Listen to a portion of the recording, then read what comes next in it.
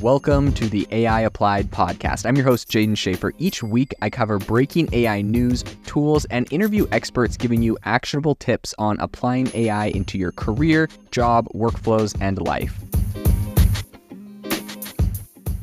Make sure that you go to aibox.ai, link in the show notes, to join the waitlist for our new AI platform. We're going to be launching an incredible platform that allows you to build anything you want with workflows in AI. So you're able to chain together ChatGPT and image generators and audio generators to make really powerful apps for your organization, or you can host them on our marketplace and actually generate royalties from them. So make sure to go to aibox.ai and join the waitlist. In addition, if you like the podcast, if you could do me a massive favor and please leave us a review on Apple or Spotify or wherever you listen to your podcast. This helps me be able to get better guests on here as they check the reviews to see how you guys are liking it. So if you could please do that, I would really appreciate it. Welcome to the AI Chat podcast. I'm your host, Jaden Schaefer. Every week and every day, we interview AI experts and bring you the latest in AI news. Today on the podcast with us, we have Paul Blankley from Zenlytic and Ryan Janssen from Zenlytic. Ryan is the CEO and Paul is the CTO of this incredible company that has raised millions of dollars to make your business intelligence better and easier. So today on the podcast, we're going to be diving into what exactly they're doing. Welcome to the show, both of you. Maybe we can kick it off to Ryan first to tell us a little bit about your background, what got you into this space in general. Yeah, for sure. So my background is I am kind of a zigzaggy background. In venture capital, they talk about crossing the table, like going back and forth from VC to founder. Yeah. I guess I'm a table crosser. So Okay. I started my career as engineer in my native Canada, but pretty quickly I went to sort of join a VC fund. Like I moved to the UK actually. Got an MBA, stayed there as kind of like an early employee of a venture fund, and I was there as a VC for a long time. That was good fun. But then I crossed the table over to found Zenlytic.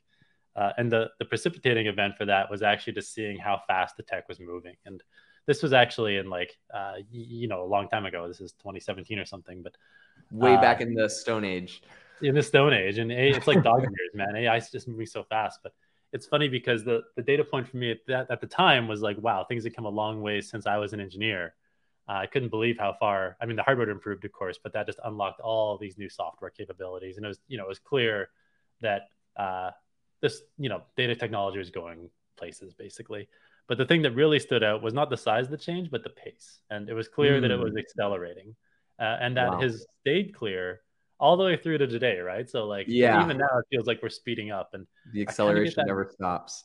Exactly, right? And it feels like we're on a raft and you can feel the water's getting a little choppy just before the waterfall kind of vibes. So that's what got me excited then, and that's what keeps me excited now, and that's how I ended up getting involved with AI. Very cool. And then what about yourself, Paul? Yeah, so I'm like a nerd's nerd. I've been math and CS like my whole way through. And Ryan and I actually met in technical grad school at Harvard. Okay. That Ryan was coming back to brush up on his technicals, and I was just finishing up grad school there. And then right after that, we actually started consulting together. So that was setting up these data stacks for companies. So that's like setting up Snowflake, BigQuery, all the sort of major cloud data warehouses, and setting up analytical systems. And the thing that really got us started with Zenlytic was seeing the difference in what we were doing in grad school, the capabilities of the AI tech there versus all the old 20-year-old business intelligence tools that we were setting up. So we're like, there's fundamentally going to be a change in how people actually use data, because AI is advanced to the point that a lot of the things you want, you can just ask for, as opposed to have to figure out some old interface. Okay, that makes a lot of sense. And then I guess over to you, Ryan. How would you say, what's the main problem that you guys see you're solving, the main issue that your customers had that they're coming over to you? So what is the main thing you're delivering for them? Yeah, the main problem is really what I would call self-serve BI, which is using business intelligence without being a technical person. If you're a big nerd like Paul or I, and SQL or Python or something language like that, it's incredibly powerful what you can do with a cloud data warehouse these days.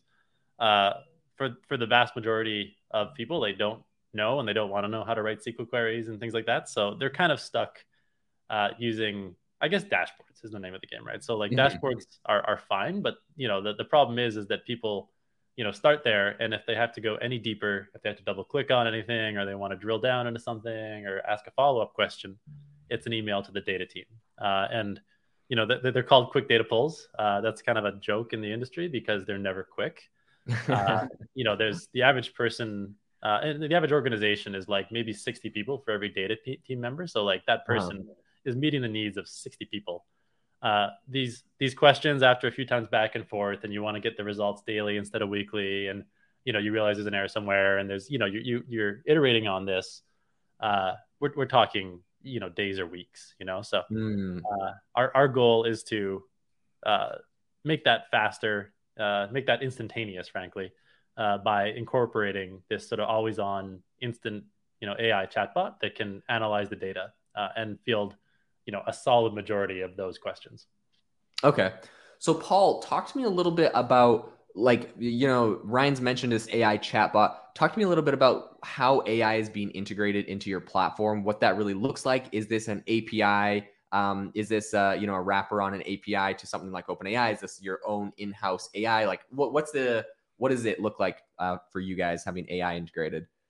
Totally. Again, and this is a really important point, actually, because there's a lot of people trying to do, OpenAI or Anthropic or something like that to SQL. So you ask it a question, it'll generate some SQL, and then it'll go and run that on a warehouse. That just does not work outside of some super trivially simple situation where you've got like two tables. It's just, in any organization, the definitions themselves are super complex. Visa has a team of almost 100 people just to calculate what revenue is. These things just get really, really complicated. And you can't just let an LLM kind of guess at some SQL that might or might not be the right answer, especially when you have an executive who doesn't know SQL and can't verify that it's doing the right thing. And then, that's just not a situation that can happen, not for a public company, not for, even a mid-market company that would make a really bad decision with, a wrong definition there. For sure. So the definitions have to be correct. And the way we solve that problem is that we have a semantic layer. That's where, the data team, the people who have the context, can go in and define exactly what those definitions are. And then the LLM, instead of, having to guess at SQL and figure out all these complicated definitions, just basically picks from a menu of definitions and then just says, hey, I want, this metric over this time, sliced by this thing, filtered down for this. We can then compile the SQL deterministically to make sure that everything is always right. So the way that works on the LLM side is that we're using, GPT-4. That's really the only LLM out there right now that's capable of doing this really well. We're using GPT-4, but the really crucial point is that we have that semantic layer. That's a different architecture from every other company that's doing this. And it's really critical difference because you just cannot trust the LLMs to guess at SQL right every time. Right. No, yeah, that makes a lot of sense. I think the hybrid is definitely the right approach here. You mentioned using GPT-4. I've heard from a number of founders working on different projects, complaints with just the state. Well, I mean, first off, how long have you had access to that? Did you have early access, or is that relatively new that you guys got on? Early access. We've had access since they launched the API. Oh, awesome. Okay, that's awesome. I've heard a number of people complain about, they say going from GPT 3.5 to GPT 4's API, like they have like timeout issues and some things like that. Have you guys experienced that, and if so, is there something you've done to get around it, or has it been fairly similar to 3.5? No, so the latency is much worse. That's and that's just kind of the price you have to pay. You have to architect the application to be able to support latencies that are higher like that, which isn't fun for anybody. Like no one likes that. But you when you're looking at like 8 seconds versus 3 seconds, or waiting 3 days for something, 8 seconds is still the no-brainer. But it's still not fun. We had a lot of problems with latency with them probably 2-ish months ago. But to their credit, they've sorted a lot of that out. Really? Average request times are down probably like a third of what they were 2 months ago. So they're overall doing a really good job. Every now and then they'll have a bad day and things will take longer. But luckily our systems are architected to be able to handle those bad situations. Well. That's awesome. Yeah, because I heard complaints about, like, essentially if you send in a bunch of requests all at the same time, there's issues and stuff, but so I guess there's workarounds in the architecture. That's awesome. Ryan, talk to me about like who your ideal customer using your platform right now is. Like, walk me through a use case. All right, Paul mentioned Visa using it to using tools similar to like calculate revenue and stuff. Like, what's an ideal use case? Like, I'm Coca-Cola or I'm some business and I'm going to use your platform. What am I going to do with it? Yeah. So our users are actually sort of like, there's two groups in an organization that touch the product. The first is the data teams that sort of deploy Zenlytic. They're also the teams that are setting up data pipelines in the data warehouse. They're also the people that used to be doing those quick data pulls. So that's side one. Side two is the end user, the self-serve user. And those are the non-technical folks who are just trying to find the answers. And those, we get usage from both sides. It's designed for the non-technical user, but that means the technical user can also use it to get faster answers. So, quite often, even as someone who writes SQL, I'll use Zenlytic to like generate a SQL query and just iterate from that instead of starting one from scratch, for instance. Yeah. But the name of the game is the non-technical user. And to give you an example of, what that looks like, if you say you were a performance marketing manager, for some sort of, leading D2C brand, for instance, you'll probably have a whole bunch of dashboards that you're checking every single day, monitoring campaign effectiveness, monitoring, user traffic flows throughout the app, monitoring funnel conversion, checkout rates. You'll have a giant dashboard of stuff that's monitoring that. And maybe say one day, you'll notice that, for instance, your ROAS is going down, your return on ad spend on one of your dashboards. You'll see a bit of a dip there or something like that. That, under most circumstances, you'd actually be asking the data team for help at that point in time. And you'd say, all right, I need to understand what's going on with this situation so we can rectify the problem. I'll email the nerds and be like, all right, can you give me the breakouts of these by X, Y, and Z? I want this by, first product purchase, last product purchase, whether or not they're a premium subscriber, all these slices at once, these combinations. I want this, trended versus last month at this time. Is this a real problem? Trended versus last year at this time. And you'll ask all these questions to really sort of get your head around the problem and get the shape of the problem. That's a slow process. Now it can be handled automatically and instantaneously. And you can actually just, fire those away and iterate on those live just by updating those charts and updating that data and say, all right, tell me more about this SKU. Is this the source of the problem? Or even, use some of the advanced functionality in Zenlytic to break the problem apart. And you can actually just click and drag over and say, all right, explain to me why this dip is happening. And it will build hypotheses for you. It'll give you, half a dozen ideas. Oh, it turns out this SKU or this combination of this SKU and this particular campaign have been underperforming their historical ROAS. Also look at this particular promotion code. This is also not doing well. Did you know there was a stock out here? So like this particular, SKU is also underperforming, and it'll actually break that down into ideas for you that you can action. So it basically, your objective with any sort of, data research project like that is to take a big, vague problem and break it down into a bunch of smaller actionable problems with solutions. And we just accelerate that process. And I guess we, the build, measure, learn cycle, we're the measure part. Okay. Very, very cool. Paul, tell me a little bit about, like what are some of the differentiators between Zenlytic and other business intelligence tools that are currently in the market? How are you guys setting yourselves apart and being unique in the space? Totally. So I would say the first thing is one of our taglines is that we're the world's first self-serve BI tool. And that's a bold claim because BI tools have been claiming to be self-serve for a really long time, like since before I was born. But the reason that that's actually true is that, we can dramatically alleviate this problem that Ryan's talking about, which is that quick data pull. Data teams spend, 60, 70% of their time just answering these ad hoc requests. And that's a huge amount of time just doing very basic, like filtering, slicing things that are just a little bit too complicated for end users, but really just mundane and sort of mind-numbing for the data team. So that we can actually do that because we've got the full BI suite of functionality. So it's like all the row-based access control, the complicated, BI stuff that you need to be able to, deploy this in an organization of scale. And then we can marry that with the LLM interface where you're able to just ask about the things you need. You don't have to know which table something's in beforehand. You don't have to know how to join these two things. You don't have to know exactly, did we include returns or not include returns in that net revenue definition? You just ask for what you need, and you're able to get it in seconds. So the main differentiator is just that ability to reduce those ad hoc data requests, speed up things for both the data team who don't have to answer those and the end users who don't have to spend, a week on commenting on a Jira ticket to get some data that they need. Okay. Very, very cool.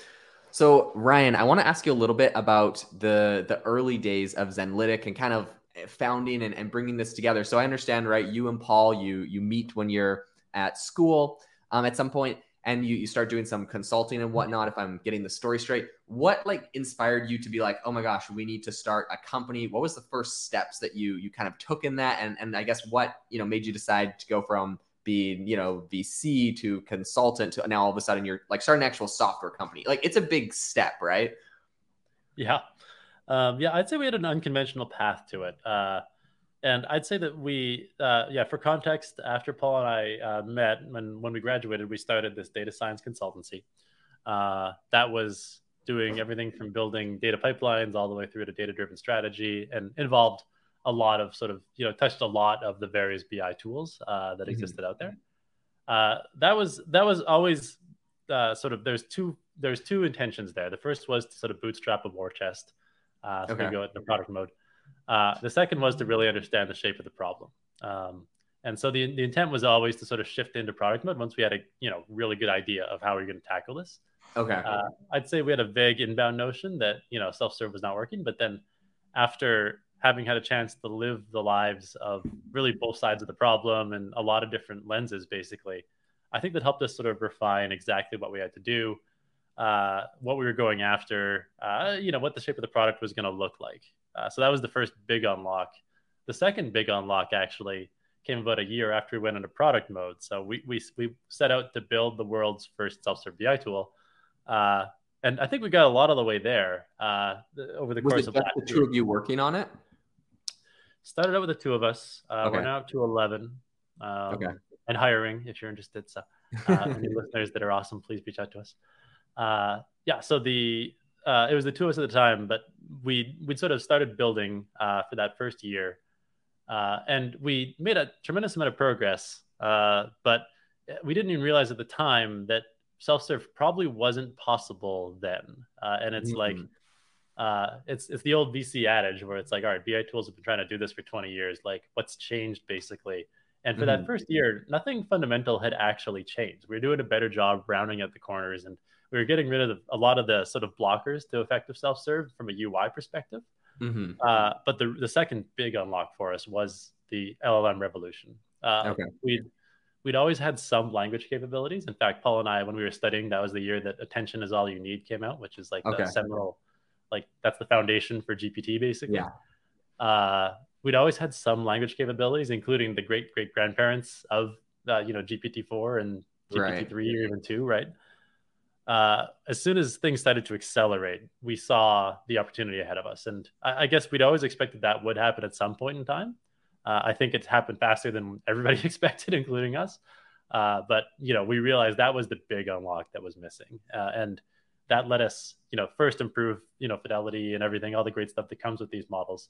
The other big thing is it let us move from a single question search paradigm into a chat paradigm. And, that's important because these quick data pulls never end with a single question. It's always a conversation. There's refinement and iteration and things like that. And by adding the ability to do that, that was the necessary unlock. And now that's what's changed. That's companies have been trying to do this for 20 years. It wasn't possible because this technology just wasn't ready yet. So that was the second big unlock. As soon as we did that, and Zoe, the AI analyst, was born, that changed everything. That really allowed us to go way further down what's possible for self-serve than ever before. Okay. Paul, tell me a little bit about Zoe, but also tell me a little bit about integrating AI. So I understand, right, it's running on GPT-4 right now. Did you have 3.5 in there? Were you guys on DaVinci before that? When did your journey start in that, right? Because that's the big unlock. So when did that kind of begin? Yep. So like Ryan said, we originally started on, the old school models, just like parsing text using, like BERT and other sort of progenitors to Okay. the current LLMs. We started with OpenAI with the, DaVinci model before Okay. they had 3.5. Okay. And then we've, basically seen our own, like our own capabilities just grow as we've used, increasingly more advanced models. And we test all the models on the market. Like, Uh-huh. we test Anthropic models, Google models, OpenAI stuff. So it's like we really, look around to make sure that we're using the best thing on the market. And our architecture is very able to swap those out. So Okay. if someone else passes OpenAI, we will happily use the best foundation Yeah. model available, basically. Have you Um, seen any like features in other AI models that you're like, ooh, that's kind of interesting? Like I know Anthropic does a lot with like PDF uploads and that kind of stuff. Have you seen other ones that seem promising? so the really large context windows are promising. The trouble with the context windows is even if they are really large, it's difficult to get the AI to actually know what's going on in the middle. It does a very good Okay. job at the beginning, very good job at the end. Mhm. Okay. With those really large context windows, a lot of the times things get lost in the middle. Got So, context windows that are larger with, you know, good attention throughout would, be really game changing. So that's one of the things that's most appealing about the Anthropic models. Okay. Yeah, that makes sense because I guess what it's probably trying to do is grab everything and do some sort of variation of a summary, which is the beginning and the end. But what you probably want those models to be able to do eventually is to be able to go through the whole thing and highlight every time they think there's a key finding. Then they like condensing it, condensing it. So yeah, Yeah, that makes sense. That'll be very it's interesting super to see how that goes. fascinating. It's super fascinating though, those context windows. But there have been a few studies that have shown that they don't retain the information in the middle of a long context window, and I Mm. find that so interesting because that's how humans work too, I right? was Like just thinking that. we I'm read a like, that's blog post. exactly like my problem. I'm like, if you gave me a PDF and said, like, give me the data from this, I'm like, skim the beginning, skim the end. Here you go. Yeah, it's just neat how they seem to be coming the same direction that we are. So that we just it's a sign that we're on to something in terms of Right. intelligence. I guess. Yeah, we got to get the AI to stop cloning us mere mortals and go for like the super geniuses. We got to get Einstein's brain. That's what AI needs to be based off of. But then the Exactly. question is the input, is it an input problem or like the actual like algorithm problem? Because it also might be True. that all the stuff you need to predict what's going on is either in the beginning or in the end in everything True. that it's been trained on. Because that's how humans read, right? It's like you don't stick Mhm. something super important in like paragraph 8 of 16. Right. So, Right. it's also maybe just math in the sense that Ooh. all the important stuff is at the beginning or is at the end. Ooh, that's a good point. That's a really good point. Um, Ryan, tell me a little bit about the journey of Zenlytic. So, at the beginning, you said you guys decided you're going to kind of work on this project. You get started. You have like these unlock periods. You guys raised funding, correct, for Zenlytic? What was when did you guys do that? What made you want to do that? Tell me a little bit about how that went for you. Yeah. So we've raised 2 rounds of funding. Okay. We raised our pre-seed round pre-product led by Primary Ventures. Okay. And then we raised our seed round, led by Bain Capital Ventures.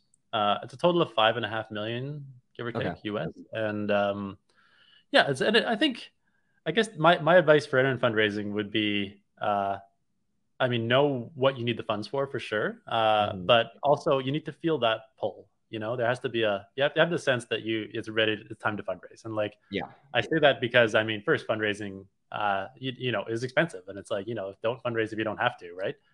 So Hmm. don't do that. But also, I think that unless you're feeling that pull, it'll be a lot harder to successfully fundraise. I think a big part of a successful fundraise is when you're having conversations with investors.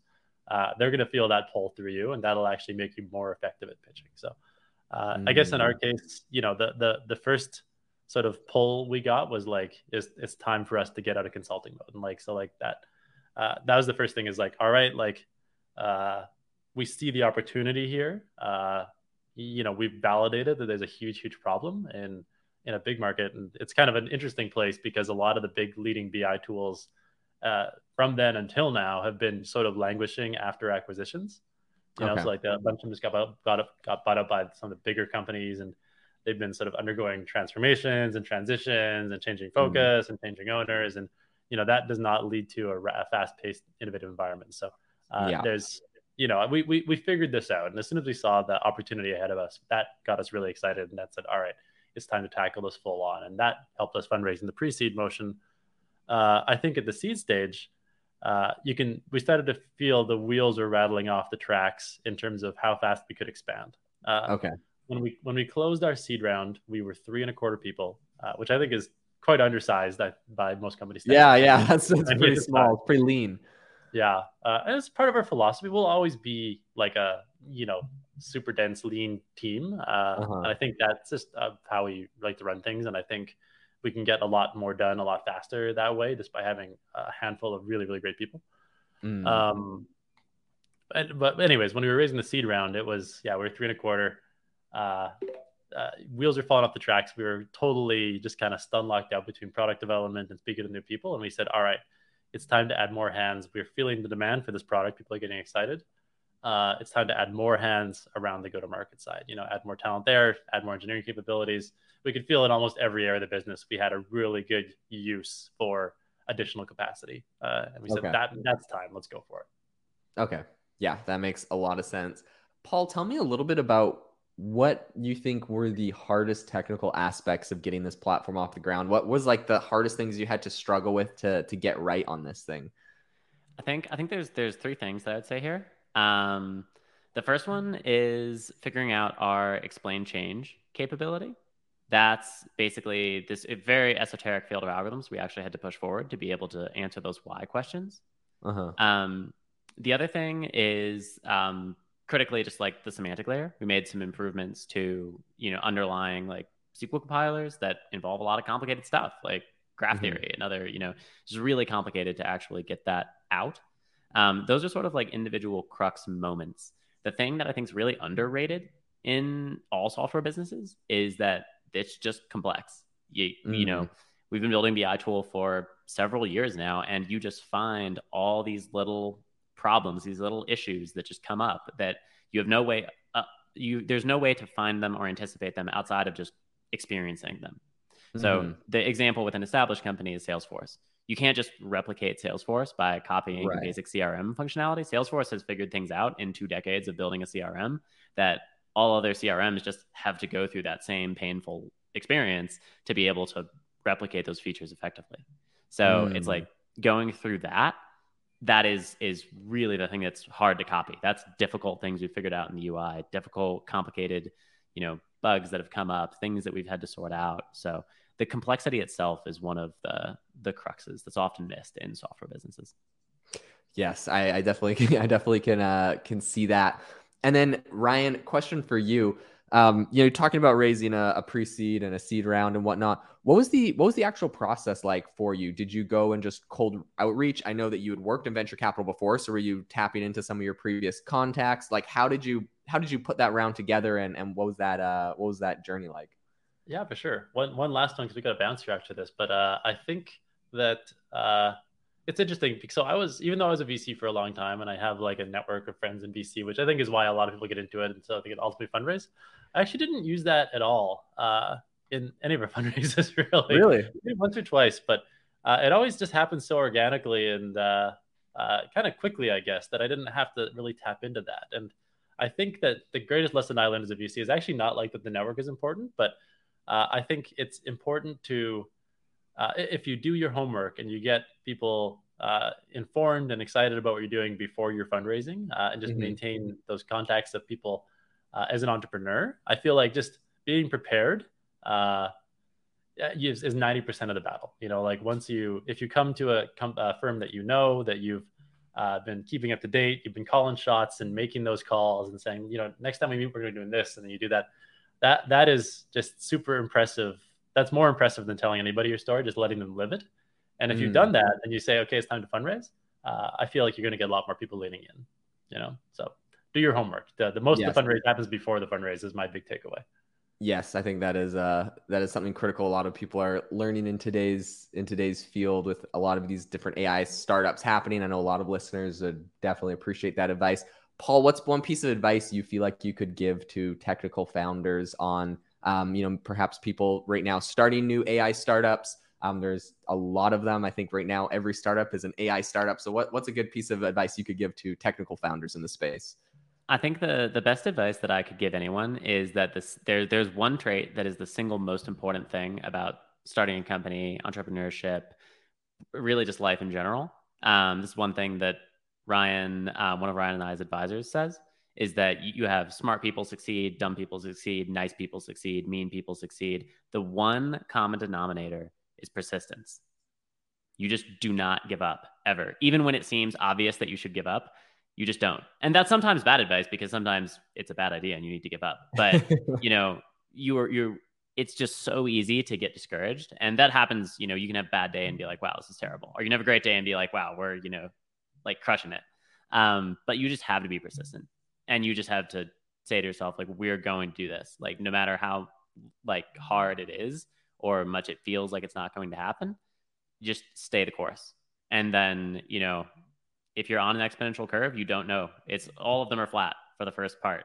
And then you slowly start to actually go up. So that's it. That is awesome advice. So I guess wrapping up here, I will ask one more question to Ryan, which is a similar question to the one I asked Paul, but from a CEO's perspective of an AI startup right now, and especially someone that has this experience in venture capital, what's one piece of advice you feel like you could give to founders today in this space, and perhaps even to investors looking at these AI startups, seeing as you've been on both sides of that table? Yeah, I would say, so I think it's clear to everyone on both sides of the table that this is the next big opportunity. So like, this is the platform shift. This actually these platform shifts happen once every, 8 to 10 years. The last one, in my opinion, is mobile, right? Before that was the internet. So like, I would say to people on both sides, congratulations. This is a career defining, life defining, opportunity defining type moment for everybody. And I think there's a lot of excitement because of that. I would say my biggest advice for everyone is, though, having said that, my biggest advice is don't pitch and don't invest in LLMs for LLM's sake. Pitch solutions, pitch use cases, pitch jobs to be done, pitch problems to be solved that happen to use LLMs, because LLMs are just a tool for, achieving a use case. And I would focus on that because that will make your pitch more effective. That will make your investments perform better. And that will make your company better. Like that's the right way to run a business. So that'd be my advice. I love it. That is very, very critical advice, I think, today. Well, Paul and Ryan, thank you so much for coming on the show today. It has been absolutely amazing to pick your brains, to get so much advice and wisdom from you.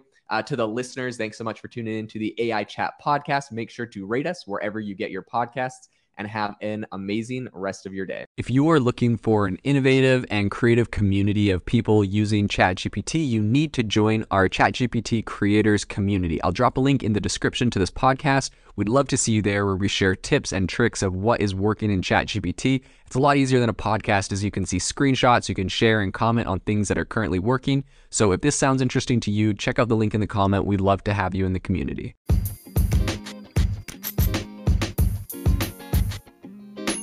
Thank you for tuning in to the AI Applied podcast. Make sure to rate this wherever you listen to your podcasts, and have a fantastic rest of your day.